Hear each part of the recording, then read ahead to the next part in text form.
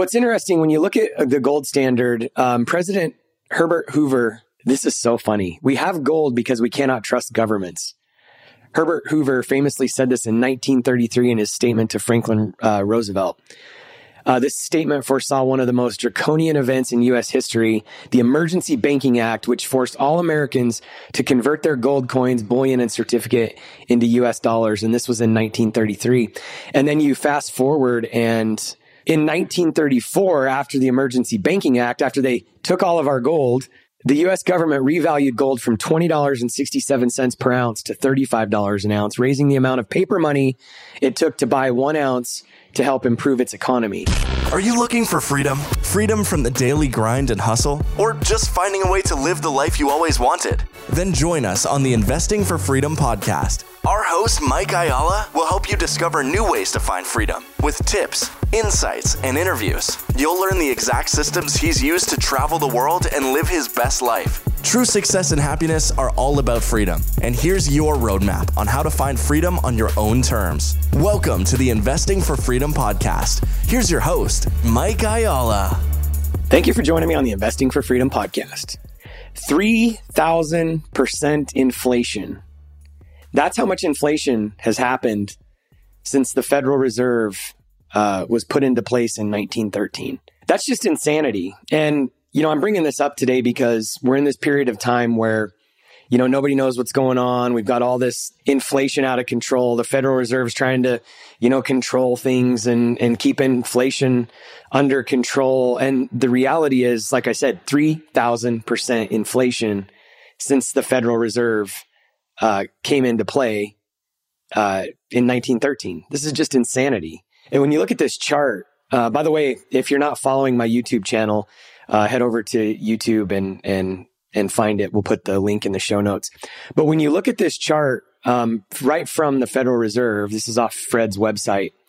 It literally shows from 1913, when the Federal Reserve started, this was the purchasing power of $1 in 1913. And then you look at what it is today. And there's an article that actually says it's like 30 cents compared to, 3.2 cents, not even 30 cents. $100 of purchasing power in 1913 is now 3.2 cents. And we're sitting here wondering, what's going on and how we got here. And I'm just thinking back to many conversations that I had. I met Robert Kiyosaki and Ken McElroy in 2016 and had the privilege of, spending quite a lot of time with Robert Kiyosaki, but even more time with Ken McElroy. And these guys kind of just shaped my thinking during that time. And, some of my other favorites are Jim Rickards. He wrote a book called A New Case for Gold and The Dollar Crisis. Just an amazing author. The New Great Depression was another book of his.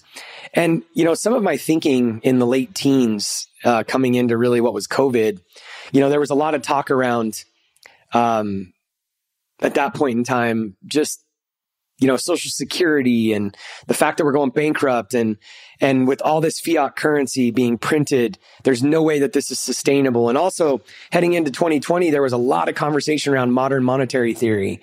And I remember everybody like, this will never work. It's not going to happen. Like, we won't allow it. And then COVID hits.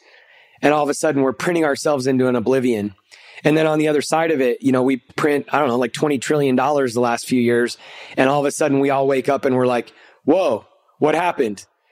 The price of houses are through the roof. The reality is that the price of houses are not through the roof. The purchasing power of the dollar has exponentially cratered. And when you look at assets, and I want to talk briefly about this, when you talk about real assets, one of the real problems with this, when you look at this chart, here going back to the implosion of the purchasing power. So again, here in 1913, $100 was the benchmark that we're looking at here, the purchasing power. And what's really interesting is from 1913 to the early 20s, we had this just implosion of the purchasing power of the dollar, like just fell off a cliff as soon as the Federal Reserve was put into place. And then all of a sudden, we kind of see an uptick here a little bit. Things kind of stabilized. Some of this is Great Depression era here. But what's interesting when you look at this chart, and again, if you want to see this chart, just head on over to YouTube and check out the video. Or you can just go to Fred's website too and just pull up the chart that I'm looking at. It's Consumer Price Index for all urban consumers, purchasing power of the consumer dollar in the U.S. city average, January 1913 equals $100. But when you look at this, what's interesting is in 1933 right here, again, the Federal Reserve here in 1913 is going to save all of us. The purchasing power of the dollar literally cut in half over a 7-8 year period. And then we enter the years of the Great Depression. It's not really that hard to figure out what the heck's going on here.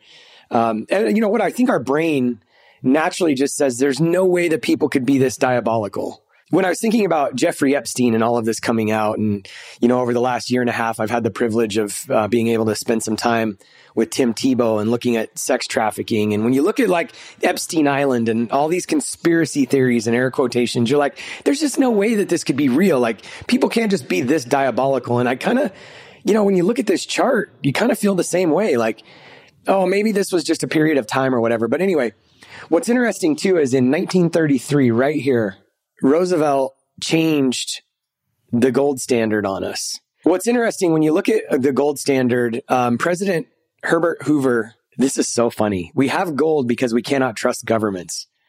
Herbert Hoover famously said this in 1933 in his statement to Franklin Roosevelt. This statement foresaw one of the most draconian events in U.S. history, the Emergency Banking Act, which forced all Americans to convert their gold coins, bullion, and certificate into U.S. dollars. And this was in 1933. And then you fast forward, and in 1934, after the Emergency Banking Act, after they took all of our gold, the U.S. government revalued gold from $20.67 per ounce to $35 an ounce, raising the amount of paper money it took to buy 1 ounce to help improve its economy. So if you look over here, 1933 and 1934, what happened to the purchasing power of the dollar? It freaking skyrocketed. Why? Because they changed the valuation from $20.67 per ounce after they took all of our gold, by the way, and made us trade it in for $20.67. Then the next year they revalued it to $35. So they basically increased the purchasing power by 40%. And so what happens here, the value of the dollar goes from just a little, less than, let's just call it $58 up to 80. Well, of course it did. You revalued the purchasing power, of this. It wasn't totally a fiat currency yet, but you revalued the price per ounce of gold, which is what was still backing the dollar. This is just madness. And so when we look at this, again, when you look at this chart and you see what happened after this, and then, just the complete devaluation of the dollar over time down to where it's literally 3.2 cents of purchasing power compared to what it was 100 years ago. A while back, I did a chart. I took a chart of this same chart, actually. It was a little bit different chart, but the same chart essentially. And then I took the cost of housing in the US, and I just flipped that cost of houses upside down. And it basically, over 100 years, does the same thing. And, there's another interesting thing, too, that happened during all of this. Obviously, real estate has exploded over time, and so has gold, really. And why? Have they actually exploded, or has the purchasing power of the dollar just gone off a cliff? And this chart here just shows you the purchasing power of the dollar has just literally gone off a cliff when the Federal Reserve was implemented, and then it stabilized a little bit, and then we come off the gold standard, and it skyrockets again for a little bit, and then it just continues to devalue. And then here in the early 70s, too, Nixon took us completely off the gold standard. And you hear a lot of conversations around this, and you might be saying, well, Mike, what does that actually really mean?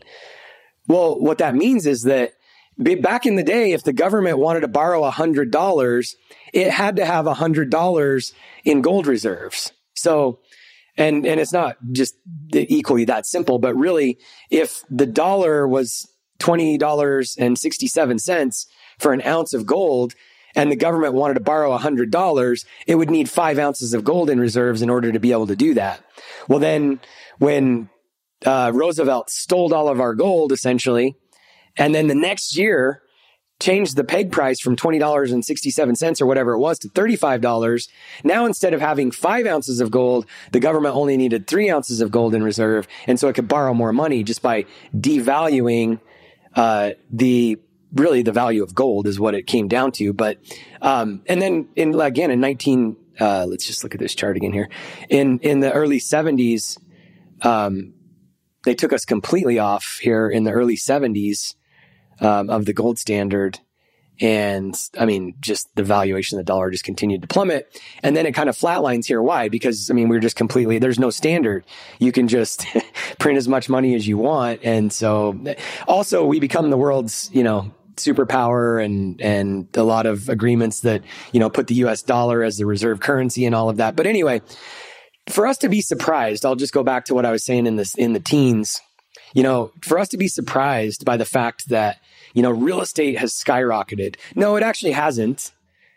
The value of the dollar has just imploded, and investors are looking for secure, real investments, things that they can actually trust. And real estate just happens to be one of those. And plus, because we can print as much money as we want, and because of our fiat system and because of fractional reserve banking, banks love real estate because it's a real asset, and they can basically get free money almost essentially from, the Federal Reserve and the Treasury working together. And so what's their favorite asset? Real estate. And so even when there's an implosion, the reason why people get so mad about the banks being bailed out and everything else is because, they create the system and then they get the bailout to just fix their balance sheets when they've made money out of nothing. It's like magic.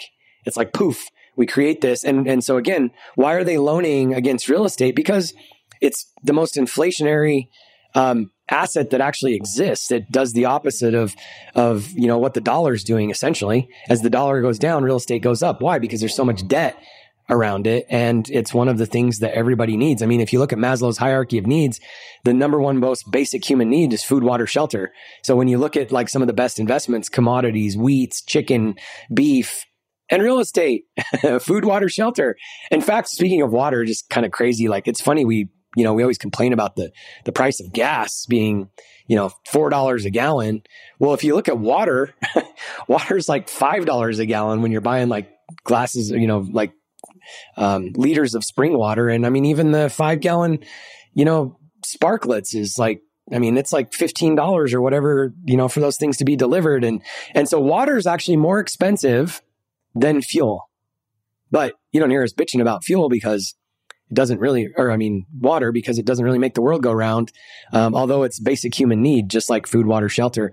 Anyway, enough of this. I just wanted to point out, what do you do with all of this? This is the thing at the end of the day. Like, Mike, what am I supposed to do with all of this? Well, I would encourage you to go back and study, and a great place to really start is, Jim Rickards' book, The Dollar Crisis and A Case for Gold. I love these books. And, really Jim Rickards is a proponent of coming back onto a gold standard. And he's always talking about how people are like, you could never come back to a gold standard because gold would be too expensive. And he's like, sure, you can. Just take all the money in the monetary system and all the gold that exists and just divide those two. And Rickards' case is that gold would actually be like $50,000 an ounce, somewhere between $10,000 and $50,000 an ounce, which is why some of these gold bugs, including me maybe, love gold so much. Because if that ever happens, by the way, when you look at the BRIC countries that are, assembling and more countries are coming alongside, this has been talked about forever. Kiyosaki and McElroy were talking about this a long time ago. Is there a way to reset? And it's probably not going to be a complete reset. Is there a way to take us off, as the dollar being, the reserve currency? Sure, there is. You get a bunch of countries together, 10 or 15 of them, that don't really love the fact that the United States has manipulated the entire world for so long. And they create some kind of new basket of currencies. Well, how would you create that basket of currencies? It would have to be based on some sort of balance sheet. And the most, maybe best, safest way to do this without having another, America step in is to say, okay, well, India, you have 3% of your currency backed by gold. So your Indian rupee or whatever it is, would be 3% of the basket of currencies. And China has, 18% of the gold, and Russia has 27. I'm making these numbers up. I can't remember what the exact numbers are, but that would be what the new currency is. So instead of having one dollar reserve currency, you'd have, 15 currencies that would come up with some sort of, fair methodology. And it would probably be some level of backing by gold, not 100% backed by gold, but, kind of like what we did from the early 1930s, 33 to 72, some level of gold backing. And so anyway, why is this all important and what do you do with it? Well, at the end of the day, it comes back to what I'm always talking about. I think we have to figure out how to make more fake currency. How do you make more of this fake money, which is what the banks want, which is what the government wants. Everybody wants to get their hand on more fake money. So go out there, figure out how do you make more fake money, double down on your W-2 job, double down on your business, whatever it is, make more fake money, and then look at real assets that you can put into that are hedges against inflation, real estate, a small mix of gold and silver, 10, 15, 20%, depending on how risky you want to get. Well, it's not even really risky. It's just you're leaving potential upside on the table unless what Rickards says happens, where we go from, $1,800 an ounce to 10,000 or 50,000. But really, I kind of look at gold and silver as kind of like an insurance against inflation. And so maybe that's 10% of your portfolio. I think real estate is still a great long-term strategy. You just have to figure out how to cash flow through that. So make more fake money and invest it into real cash flowing and appreciating assets. And if you just look at I think sometimes it's so simple that we think it's too simple, and it can't just be that simple. And I think it is that simple.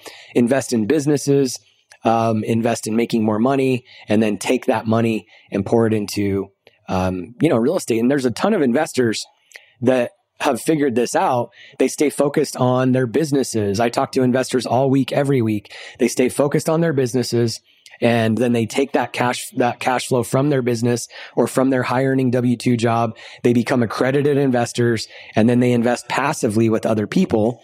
That's a very tried and true method. So yes, you can take your money and you can go buy, a single family property every year, which was mine and Kara's goal in the beginning. We wanted to buy, 2 a year for 10 years. So we wanted to have 20 single families. We bought 2 the first year. And then in 2007-ish, a mobile home park deal falls in our lap and we're like, whoa, this is like magic. You go from 2 single families to all of a sudden owning 72, pads that have 72 investors paying you, tenants. I'm like, this is genius. But anyway, there's multiple ways to do this. You can invest. Sure, you could go invest in a REIT or the stock market or whatever. But as an investor said to me the other day when I was on a phone call with him, he's like, this is essentially legalized gambling, and I want to get all my money out of the stock market because the house always wins. And there's some level of truth to that. Do you hit it big if you study and research? Sure. But the reality at the end of the day, unless you're a full-time real estate person that's out investing, which is a business in itself, you're probably best suited to really invest alongside of other people as well. So anyway, I would like to invite you, after all that being said, we currently have a fixed income fund that's paying 12% per year, annualized, or 14% per year annualized if you come in for 2 years. And this is literally just a bridge loan. We're utilizing it to get more inventory from the manufactured home manufacturers. Inventory is strong right now, so we're utilizing investor capital as bridge money to order, manufacture, deliver, and set homes. Then once they're set in our communities, we refinance them with permanent fixed debt for our residents as they get qualified, and then we pay back the investor bridge money. So again, it's 12% for 12 months, 14% for 24 months. So if you're looking for a passive investment opportunity that's putting off cash flow, these are quarterly distributions. There's no appreciation in this. There's no depreciation tax benefits. It's purely an income play. If you're interested in that, go to wavemarkcapital.com, or you can DM me on Instagram, LinkedIn, wherever you follow me. Again, wavemarkcapital.com, 12% for 12 months, 14% for 24 months. So at the end of the day, I'm going to kind of wrap this up. It's crazy to me, that we're shocked by the fact, when you again go back to this chart, that, the purchasing power of the dollar has literally gone from, in January 1913, if this was $100 of purchasing power. Here we see the Federal Reserve got created and just took us off a cliff, cut the valuation in half. Things stabilize a little bit. Then they're like, oh God, what are we going to do? I know. Let's take all the gold from the people, and then let's cut the purchasing power in a third, or the valuation in a third, which increased the purchasing power for a little bit. but then eventually took us off a cliff as we go into, more and more debt and all of that. So hopefully this helps a little bit. The thing that I guess I really want to say is, again, I've said this, but what do I do with this? Make more money, invest it in inflationary resistant assets that appreciate, that spin off cash flow.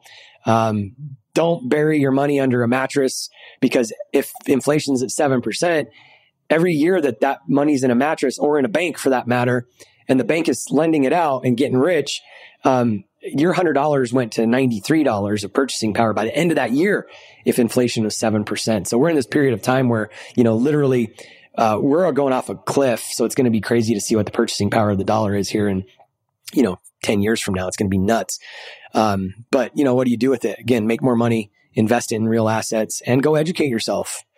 Again, as you're making more money too, doesn't mean you have to go buy houses. You can invest alongside of other people too, or go buy houses if that's really what you want to do. But the natural trap and tendency, and I do this all the time, is to get distracted from our core, business and where we make money, and get distracted. And then we, that old saying, if a hunter chases two rabbits, he gets none. That's why I think everyone should consider investing passively. If you're an accredited investor, again, reach out to wavemarkcapital.com. Would love to have a conversation with you. I talk to almost every investor that ever invests with us. So if you've been interested or curious, just jump on a call with me. We can talk through it and tell you what it looks like. And, a lot of people are, they think that being an accredited investor means that you have to go through some course or, get some Series 7 license or something like that. That's not what accredited investor means. If you have made, $200,000 as an individual or $300,000 as a couple over the last 2 years with the expectation of making that in the next 2, or you have $1 million of investable net worth outside of your primary residence, then you're an accredited investor. You literally just, we've got a third party company that will take you through a simple process to make sure that, that's verified. But pretty crazy that the, purchasing power of $1 is 3.2 cents today compared to what $100 was when the Federal Reserve was implemented. So, am I wearing a tinfoil hat? Maybe, but I think the writing's kind of on the wall. It's right in front of us. I think we just can't believe that, people could be so diabolical. Maybe it just happened on accident. Who knows?